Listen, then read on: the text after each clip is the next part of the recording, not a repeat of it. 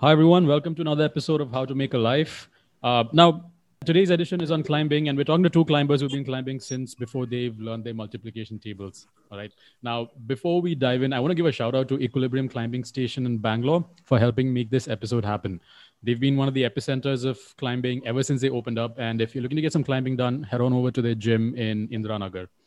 Now, we're going to be talking to two sport climbers today, two national level medalists who are on track to represent India at the Olympics. Hi, Bharat Pereira and Lokesh Rajan. Welcome to the show.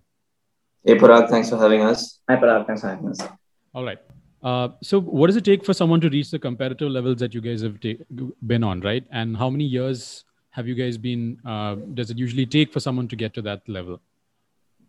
Well, it depends. For me, I started really early. I've been climbing for 16 years, and I started when I was 5, and my first competition, I'd say, was when I was 6.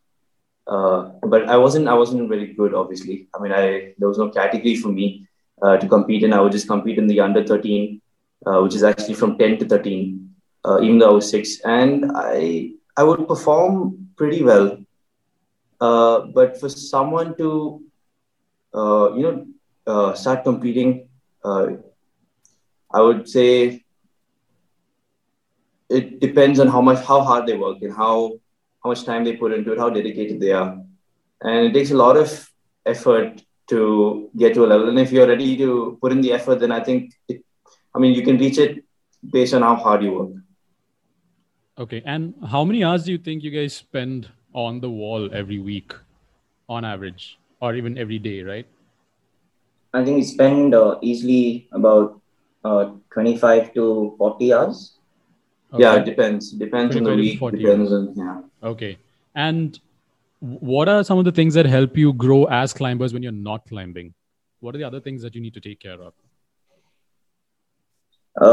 So for me, I'm trying to develop a lifestyle where I can generate a source of income so that I can continue climbing in the long run.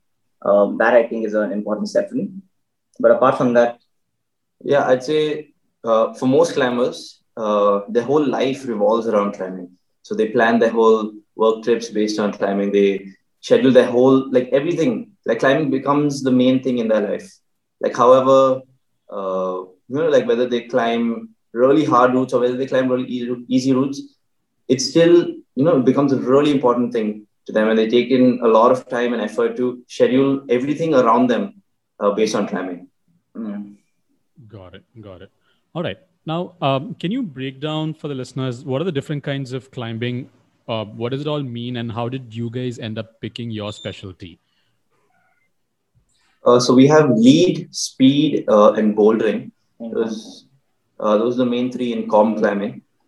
There's also traditional climbing. There's also where you go out on real rock. And so I'd break down the competition climbing. So lead is where the person that climbs the highest wins, you get 1 attempt. Bouldering, you have multiple boulders, and the person that completes the most number of boulders in the least number of attempts wins. And speed is the person that, climbs the fastest wins. I have been doing all 3 my entire life. I think a lot of people in India have been doing all 3 in their entire lives. But recently, people have started to specialize a little more. I would say I perform better at speed internationally, and so I think I've been focusing on that a little more lately. But otherwise, I think in India I perform well, equally well in all 3. And what about you, Lokesh? So I specialize in bouldering for the longest time, but then recently I've been trying to become an all-rounder. And I want to shed some more light on the different types of climbing. So how I like to explain it is that there's indoor climbing and there's outdoor climbing. Indoor climbing is where the competition comes in, and that's what Baba just explained.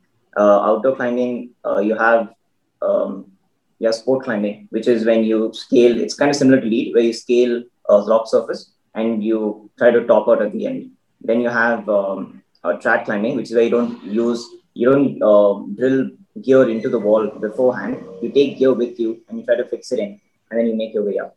And then you have free solo, which is where you don't use any equipment. You're just trying to get to the top without any equipment. And did I miss anything? Multi-pitch, where there's like it's a huge surface, so you just take turns and you try to get to the top with there's something what we call a station. So you take breaks at these stations and then you eventually make your way to the top. Right. Yeah. I want to talk about free soloing, right? Are there a lot of people free soloing in India? And I mean, have we gotten to that point where people are confident enough to do that? So I know one climber who free solos, and he free soloed quite a hard route. Like there's his name is Saurabh, Sudhir, and we call him Baji, Sudhir Baji.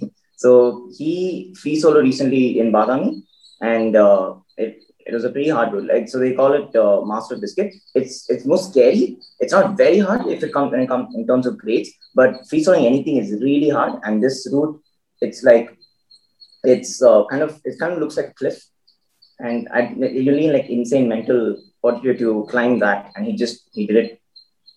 That's and we also have Jyoti Raj. Have you heard of Jyoti Raj? Yes, no. Okay, he's also called Koti Raj. Yeah. Okay. He has been free soloing the Chitradurga Fort for quite a while, and he like a lot of tourists come to see him, and he's done Joke Falls. He's free solo Joke Falls, and wow, yeah, he's quite amazing. And his nephew has been a national medalist, which is actually quite impressive. Crazy. So a lot of people are picking up the sport in larger numbers, yeah? Yeah, in the recent years, a lot of people have been picking up climbing. So can you tell us what makes climbing such an exciting sport to be in right now, right? What makes it so addictive for pretty much everyone who tries it? Everyone who's tried it has been hooked. And what specifically got you guys hooked? Right now, I think like fitness, the way people perceive fitness is changing. Like I think maybe 20, 30 years ago, it used to be, the bulkiest is the more bulky you are, the fitter you are. But now I think it's transitioning into, like strength, and you don't have to look movement-based fitness. And climbing is one of the best for that. So people are looking to get fit, and not that kind of fit, but like the new kind of fit. So I think that's why climbing is picking up really well. And also, I think the culture in Bangalore has always been, I think Bangalore's been a forerunner in fitness culture. So I think it's, like, a lot of people have been, looking for different ways to become fit in Bangalore. And I think climbing is one of them. I'd like to add another element. I think problem solving is a huge thing in climbing. So every route that you try to climb, it's like a puzzle, and you kind of have to solve it. And we make something called a beta, which is where before we climb a route, we try to figure out a solution to get to the top. And it's a lot of fun. So I think that's a huge thing. So is that like normal practice before you climb? You sort of figure out where how you're going to do it, how you're going to position your body, where you're going to add weight, stuff like that, or is it something that you just go ahead and feel your way up? So we call it visualization. We break it down into a couple of processes. First, we look at the route and we memorize the route. We try to remember where the holes are and what the holes are, whether it's a pinch hold or it's a jug hold. These are like different holes and based on comfort levels. Then we decide the path that we're going to take, if we're going to skip any holes or not. Then we figure out the beta, which is where we basically figure out what kind of moves we're going to do on the wall. And then we practice that in our head, and then we go. Got it. All right. Now, I want to ask you guys, right? What's the deal with grades? There's V10, 5.12C. I've seen all these numbers around, right? So what are these different scales? Can you break it down for me what all of this means? And how do you measure them as a climber? Or how do you know what route is what grade? Okay, so we have different grades for sport climbing and for bouldering. And different countries kind of follow different scales. And I think in India, a lot of people follow the French grading system. So that's where the 7D, 7A, 8A, those things come under French. And in bouldering in India, I think we still follow French only. We follow French, and V system. We also follow the V system. I think most people in the world follow the V system because that's how that's the American. Is it the American system? League system. I don't think so. Okay, but like that's the main system that they follow in America, and that's why a lot of people follow that. Is what I think. Right. For bouldering. Yeah. And that's fair, right? Because a lot of bouldering and climbing originated from America. Yosemite is where it all started happening. So it makes sense that people end up following Yosemite that reminds me. So there's this way. So how I learned it was that when you start climbing, you're basically walking. If you can walk, you can climb. That's how they started, and that's supposed to be a 4. And then as the slope increases, the grade increases. So it becomes 4 and then 5 eventually. 5 is when the straight wall happened. And after that, they started getting into decimal system because it just started like, it was a straight surface, but then it started getting really hard. So then they started the decimal system. And then from there, they started adding alphabets and it went on. Eventually, when the other countries picked up, I think they started off with A, B, C, and plus in between. So how the grades work is that any climber who comes beforehand, he or she will basically, they'll project a route. And once they manage to finish the route, they will give a subjective grade of what they feel it is. And another person who comes to climb that problem will then either they will agree with the grade or they will disagree and they will give eventually everybody will land on a consensus for the route. Right. So it all matters on the people who've actually tried it, and then they sort of feel it out and measure what kind of grade this is. Yeah. Yeah. I wouldn't say just tried it. I'd say people that finished it. Ah, got it. Okay, people that finish it. That's important. That's important. You have to finish your route to create it. Got it. Now, climbing is a really fun activity, right? And it should be all the rage, but very few people from the general public even know about the existence of an Indian climbing team, right?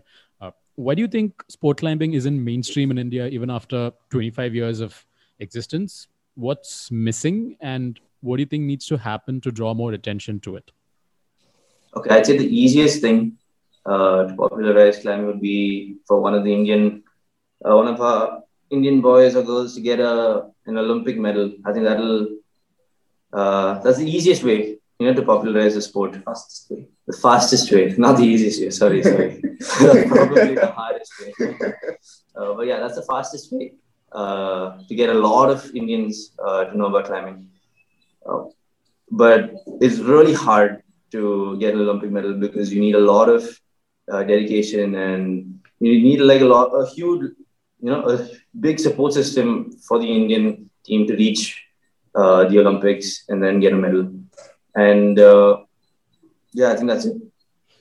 I think where we're lacking is that there's a lot of, so in India, we're still growing in the sport, I'd say, and that in other countries there's like a culture set up. So I don't know about infrastructure. So we're starting to get good infrastructure, but I think that other countries, they just have a lot of knowledge and they have a lot of, they have like a culture. And so in Japan, they have like so many gyms that even an average climber climbs higher, I feel, than in other countries usually.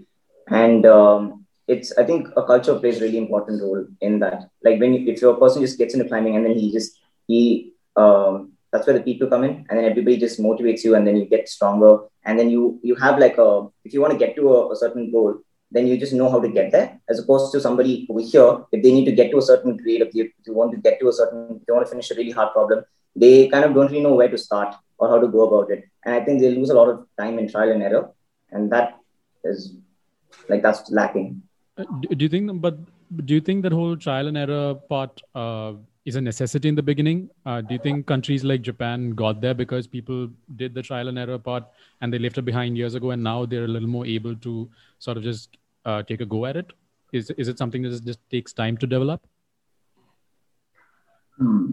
Trial and error, yeah, that method definitely takes time. And India, sport climbing in India has been prevalent for quite a while. Since probably the late 1800s. Sorry, not late 1800s. 1980s. 1980s. So it's been there for a long while. And especially in Bangalore, they've been climbing Torali Forest for a while. But I don't think we've improved as fast as other countries. And I don't really know why that is. Because I do see a lot of people that are really dedicated. And but something or the other just happens.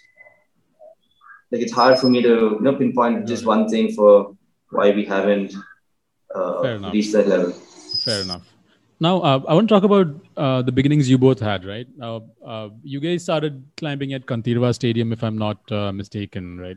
Yeah, And that's right. you guys had a little community, and then it's grown exponentially since then. Can you talk about the support systems that helped you grow as climbers? Who are the key people that helped you grow? What kind of roles did they play? And what are the factors that contributed to the opportunities that you got, and which made you able to compete nationally and internationally today?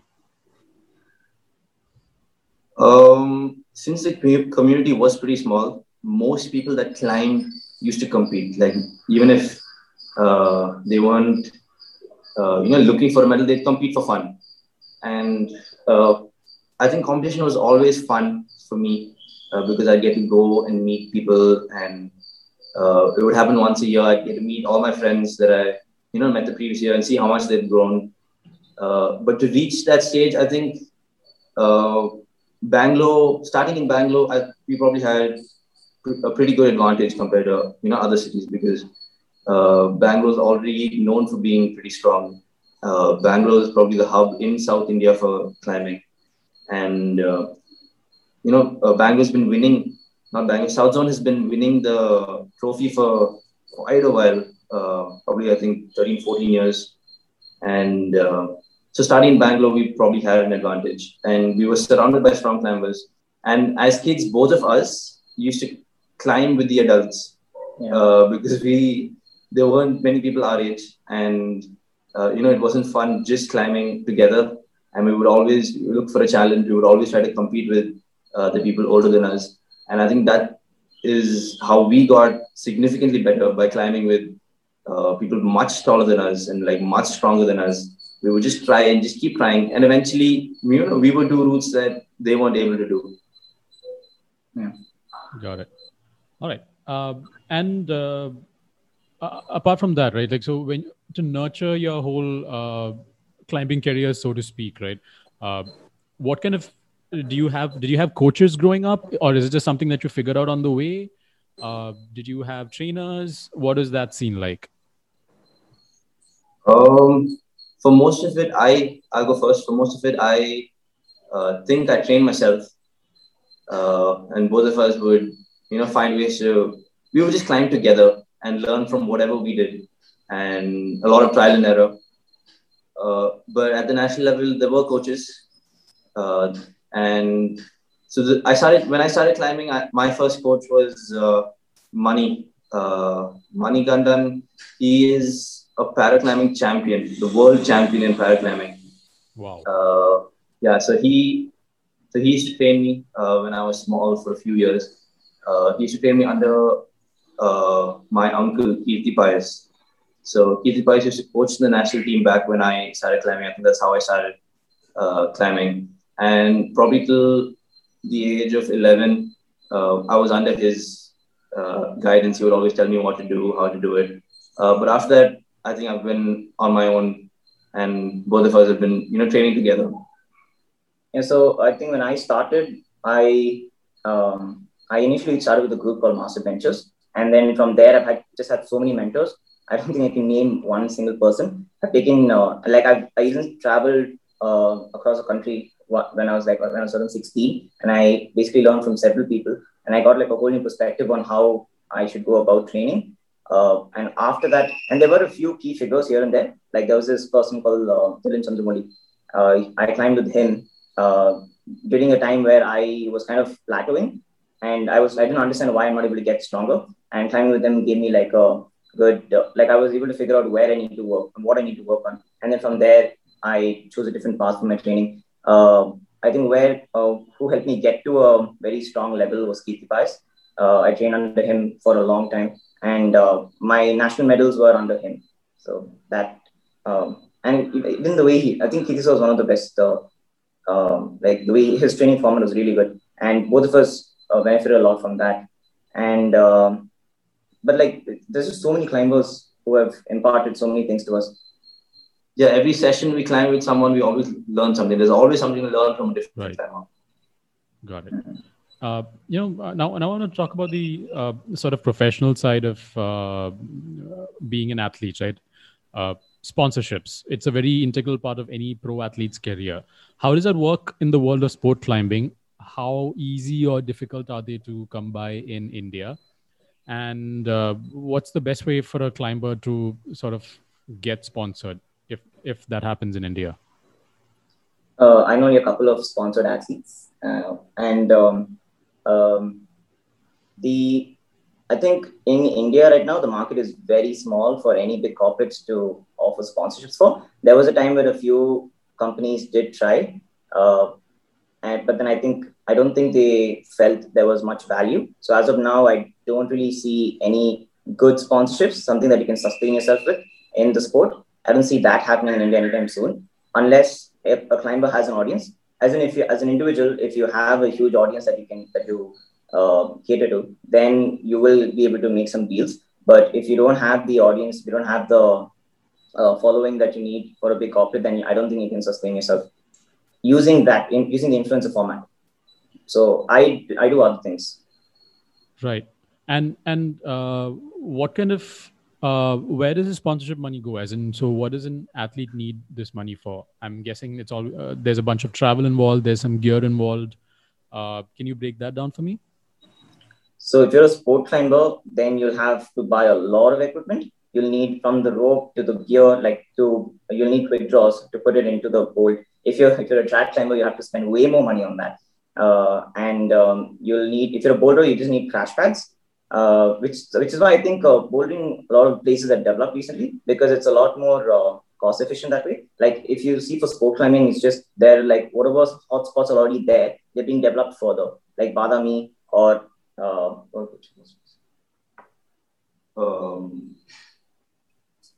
Hampi is Badami. And there are there's another place in Maharashtra, I forgot the name. Yeah. And there are places. Does it start with a K? I think I came across that.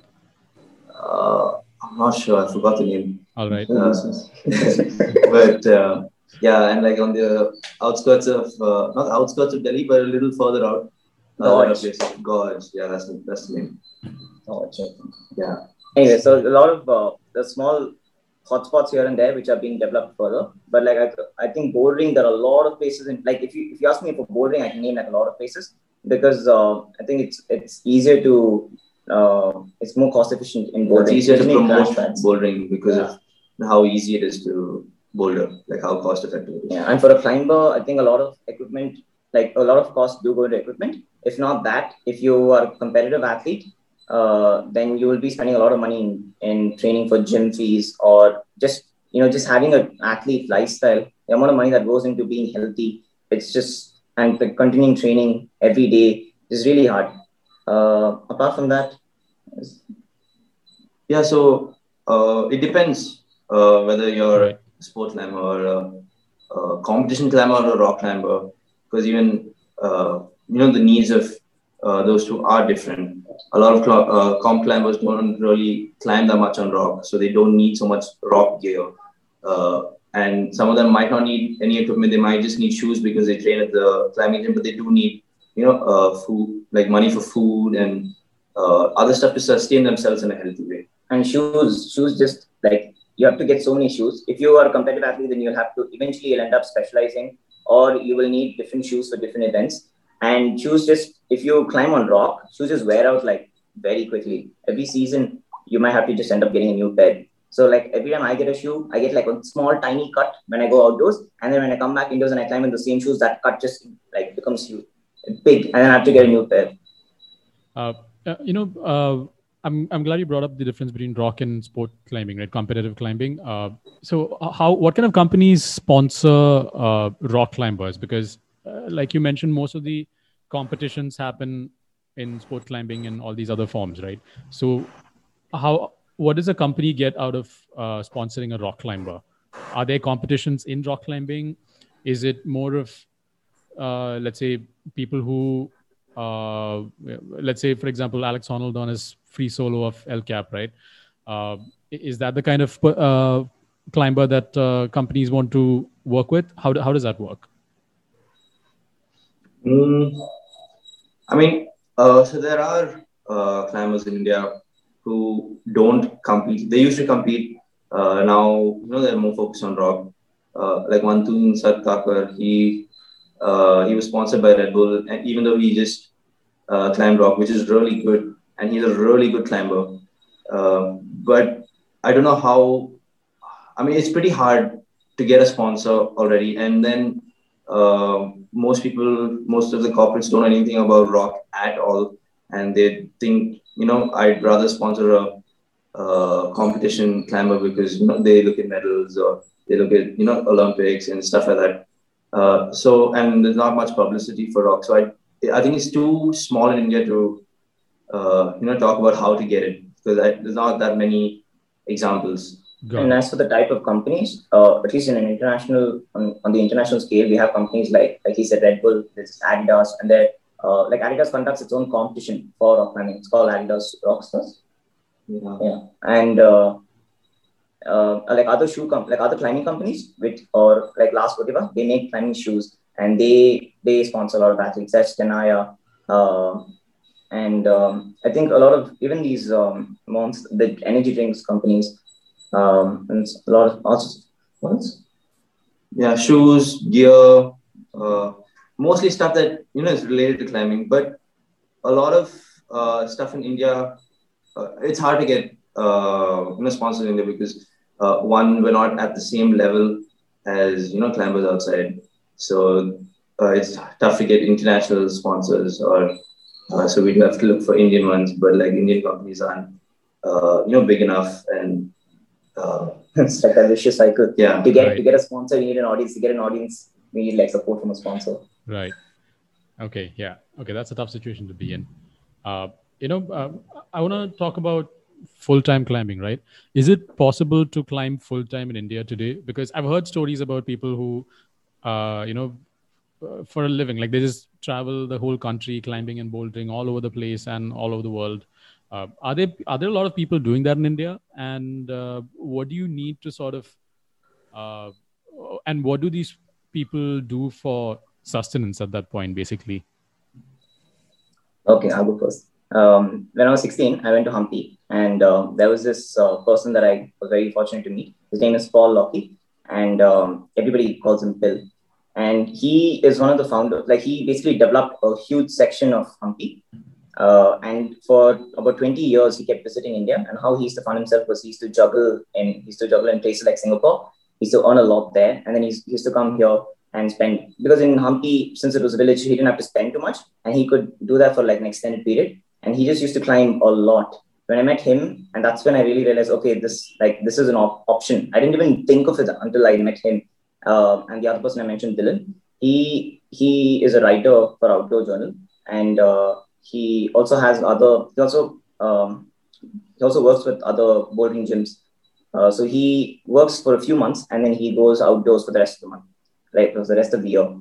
And that's how he sustains himself. So there are a few options. This is one of the things that I've seen. So what I do is also similar. I work for a few months and then I go outdoors for the rest, or I compete in the season, like depending on the season. That's the only time I can see full-time. But if you're talking about a full-time athlete who's sponsored, that there are a few for now, but I don't think it's sustainable. Yeah, in the long run, because it's a very small term. Got it. And I think what I'm seeing is with remote work being all the rage right now with the pandemic and everything, I feel like people who want to climb a lot but still want to hold on to their careers are going to be able to do that now, and hopefully maybe that'll help bring in more people into climbing full time, or at least for extended periods throughout the year. Yeah, hopefully. Okay, now we've talked a lot about competition climbing, right? Now, for someone who wants to climb purely for fun, right? What are their options? Where can they go to learn? What kind of gear do they need to get started? And if their city doesn't have any facilities, what's the next best option? Okay, so if you want to, so again, you have to, before you decide to climb, you have to figure out if you want to climb indoors or outdoors first. And it's not that you have to do one or the other. You can do both. But it's like, it depends on where you want to start off. If you choose to start indoors, and you can always go to any climbing gym, either you can do top rope climbing or you can do bouldering. If you want to go outdoors, then you can just directly reach out to people who conduct expeditions, or not expeditions, sorry, people who just take you outdoors. Like in Bangalore, at least, I can give you a few examples. We have gyms like Equilibrium. There are a lot of gyms in Bangalore, and depending on where you stay, you will always find a gym that's close by. If you want to go outdoors, there are people who conduct like weekend trips to the rocks, and you can go and boulder there. You can experience what it is. There's a place like Avati Outdoors. They take you to Avati, and you can just climb. And they take beginners specifically. So there are like a lot of initiatives that have been started to promote climbing. So I think you just need to decide what you want to do, and then you can reach out. And if you're in a city where you don't have access, I'm sure you can just just find some climber and ask them, just DM them. I'm sure they'll help you out. In every case, most climbers want more people to come into the sport. So they're very supportive. If you just text some climber, I'm sure he'll figure it out. And or she will just tell you where to go, and you can take it from there. Right. And how does one find a climber?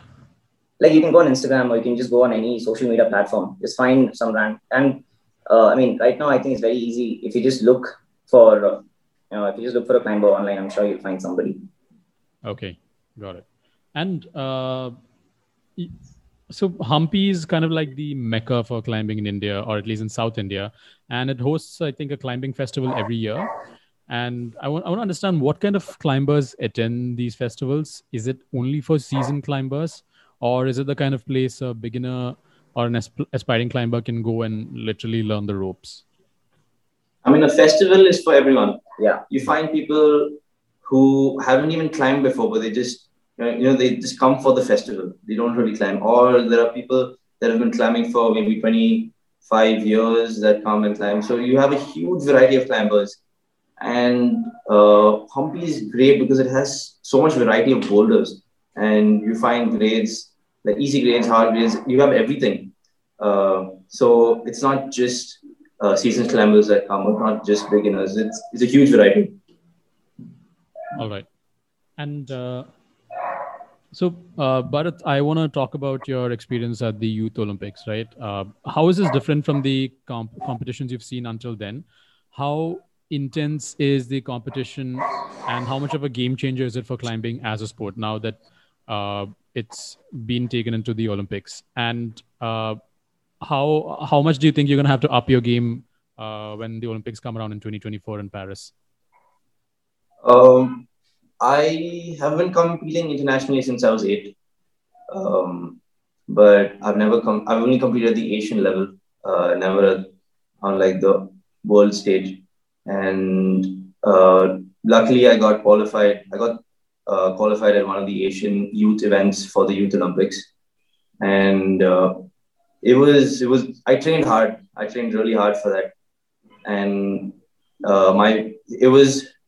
the way that it works now for the Olympics and for the youth, how it worked for the Youth Olympics is that you have to take part in lead, speed, and bouldering, and they take your combined event. And I think that's how I got selected because, I've been doing all three since I was small. And while, people in other countries have already started to specialize. So I probably had an advantage there. But my strategy didn't work out, at the Youth Olympics. I focused mainly on speed because I thought I'd be able to get maybe a first or second position in speed. But speed is a risky game, and there's a high chance of failure because if your foot is even like a centimeter off, then you're probably 3 seconds down.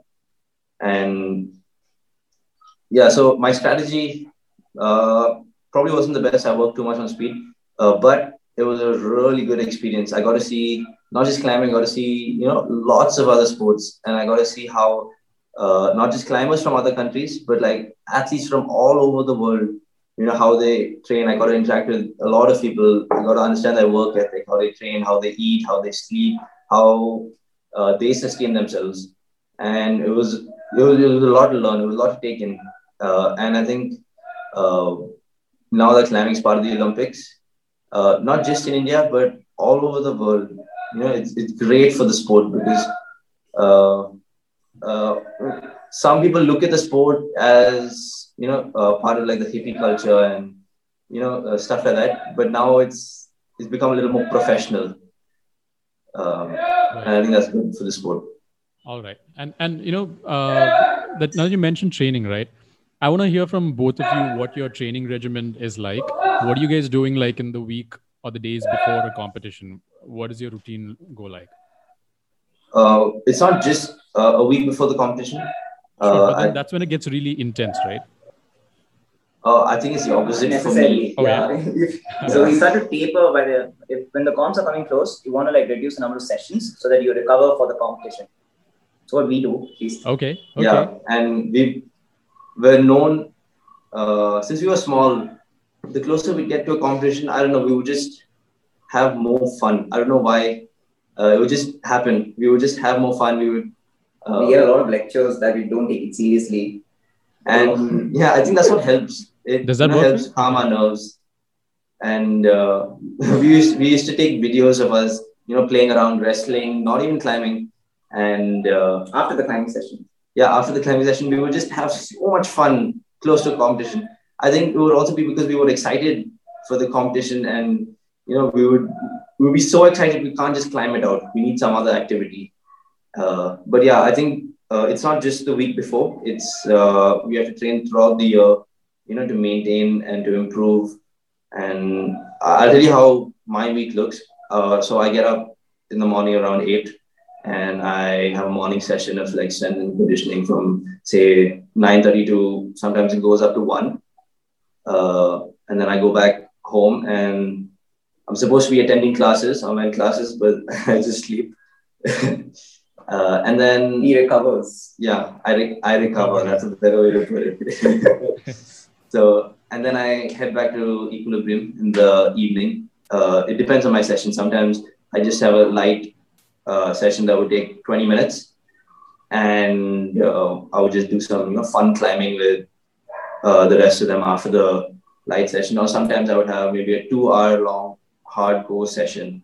But yeah, I rest maybe 2 times a week, and training from 8 to 1 and 4 to maybe 9 sometimes in the evening. Right. For me, sorry. No, you are eating in between all of this, right? Because I cannot imagine doing this without... I carry a box of dry fruits in the evening, or sometimes I go for basketball or volleyball or frisbee. Because climbing is a little too monotonous, and it's good to play other sports is what I feel, but it is draining. Right. And what about you, Lokesh? What does your training regimen look like?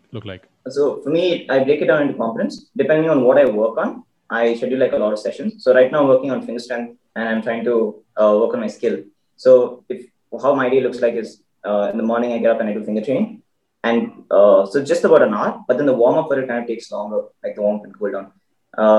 So at about an hour in the morning for finger training, and then in the evening, I would climb, or we would do like easier workouts. Like he mentioned, for 20 minutes, we do something called aerobic capacity, where we just do 1 minute on, 1 minute off, or depending on what we're working on. So it could be anywhere between 20 minutes to 2 hours. Sometimes I do really hard sessions where I like climb with Baba, and we just like go really hard at it. We hurl problems at each other. And the other days we just do really light climbing. Sometimes we do a lot of strength and conditioning, of course, and that also is like about the same 2 hours. So in a day it would be about easily like 1 to 4 hours minimum, and we do that about 5 days a week. Yeah, and for climbing, it's important to. The best way to improve with climbing is to climb.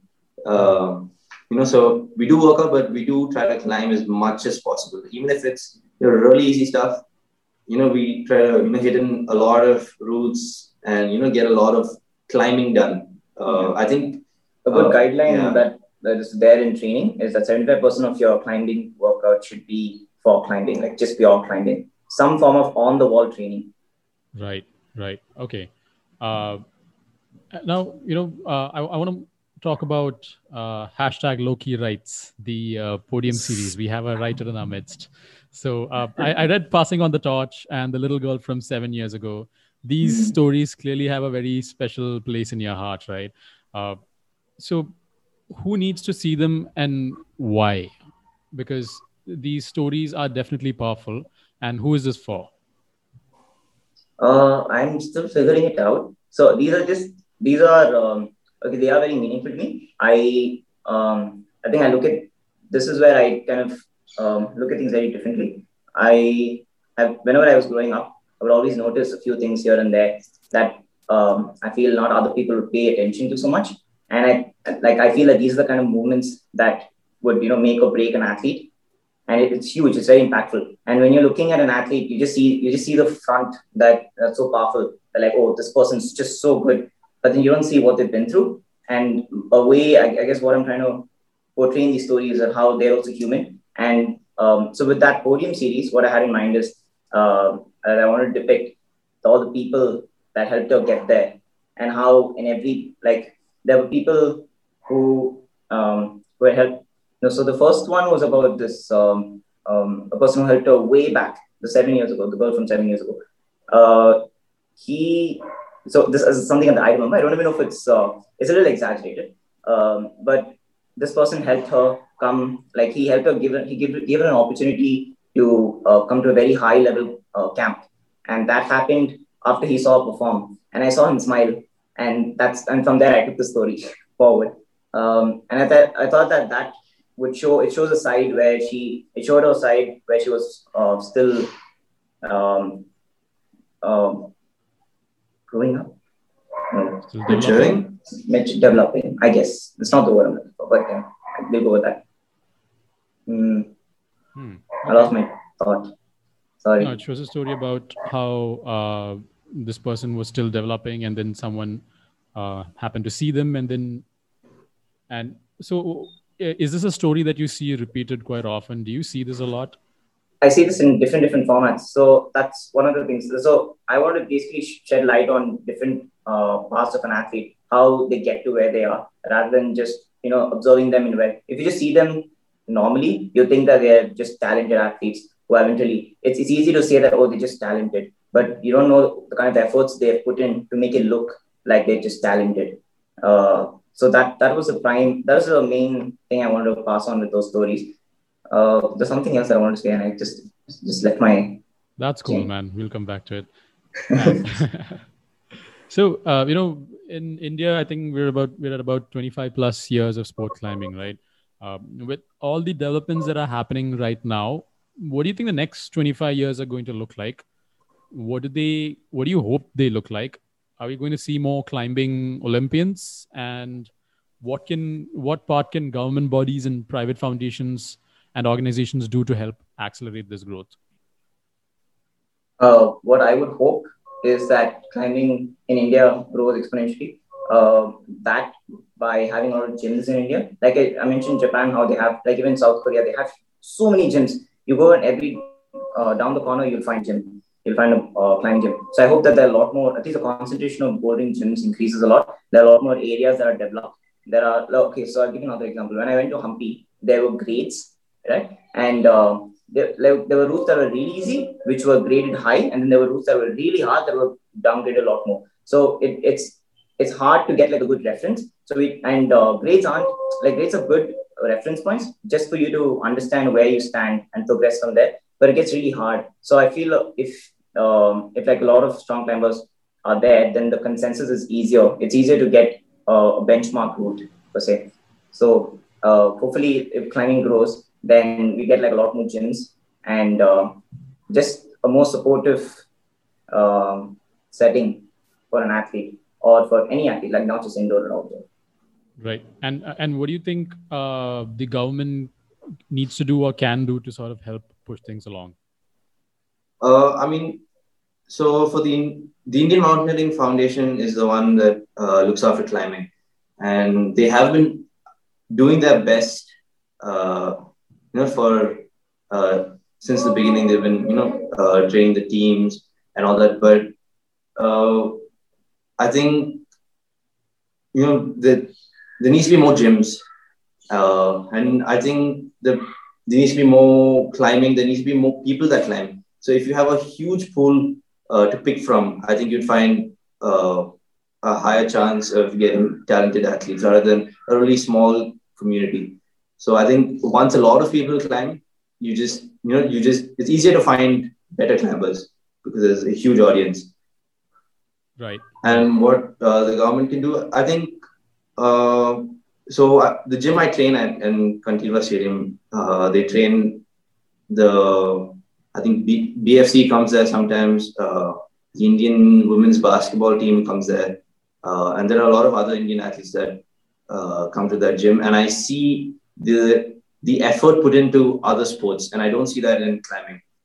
I mean, I know our federation doesn't get that much support from the government, and it is they are doing their best, but from an athlete's perspective, it doesn't seem like it's enough for us. So we do need better coaching and the whole support system like nutrition, strength and conditioning, everything. We need better everything at these national camps for the highest level. But for the lower level, I think we just need a lot of climbers, and the more climbers there are, then better climbers will pop up eventually. And I think this ties back to what you said in the beginning about the first medalist to first Olympian to win a medal from India. That's going to just make things blow up, right? Yeah. I think that's what happened in badminton. Oh yeah. Okay, and do you think we're very far from it? Do you think we're close to it, to getting Olympics. To that point? Yeah, Olympic gold medalist. Yeah, or any medals, or just as of now, it seems unrealistic. But I mean, it's not impossible. That's not going to stop us. It's hard. It's really hard, but it's not impossible. Right. And how do Indian competitive climbers in general stack up against the international counterparts? So most of the time, Indians don't really qualify to the next round. So there's a qualification round and then a semi-final round and then the finals. Most times, I don't think any Indian has qualified. On the world world scale, I don't think any Indian has qualified. Speed, they have done better. So in speed, we have like 4 rounds. There's a knockout round, and first there's a qualification round. Then there are top 16, and there's top 8. I think Indians have gone up to top 16 in speed. Top 8 or something. I'm not sure on the world level, but on the Asian level, I think we have a good chance. It's not that the Asians are bad. I think the Asians are really good. Japan, Korea, China.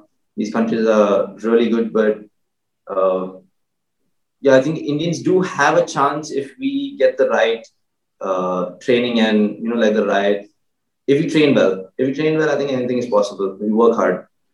Got it. All right. Now, before we close out, I want to ask you guys the quintessential career question. All right. Where do you see yourself in 5 years? What are Bharat and Lokesh doing in 5 years? Where do you hope to be climbing or training or competing? I don't know about 5 years, but 5 years ago, we planned to open a climbing gym together. Yeah. Like maybe 20 years from then, so 15 years from now. I'd say after we finish our journeys as an athlete, then we would sit down to open a proper gym. So that I think that's still my goal. I do want to open a climbing gym and just set climbing routes, like put holds together, and I really love route setting. So I'd probably open my own climbing gym just to play around with the holds and climb. So I do see myself maybe 15 years from now, I see myself climbing still, but not professionally. Going outdoor more and working on my potential climbing gym. I think 10 years from now, I see myself. I want to basically build a sports team. There are a couple of organizations that I've seen for athletes. They basically have a proper sports team, from nutritionists to psychologists to strength and conditioning professionals. And I want something like that for climbers, to specialize in for climbing. So I want to lead a team like that. And I want to basically help make sure that we can get to a stage where it's no more, a hope or a dream to somehow make it to the Olympics. To me, that's way more realistic to look at. Right. All right.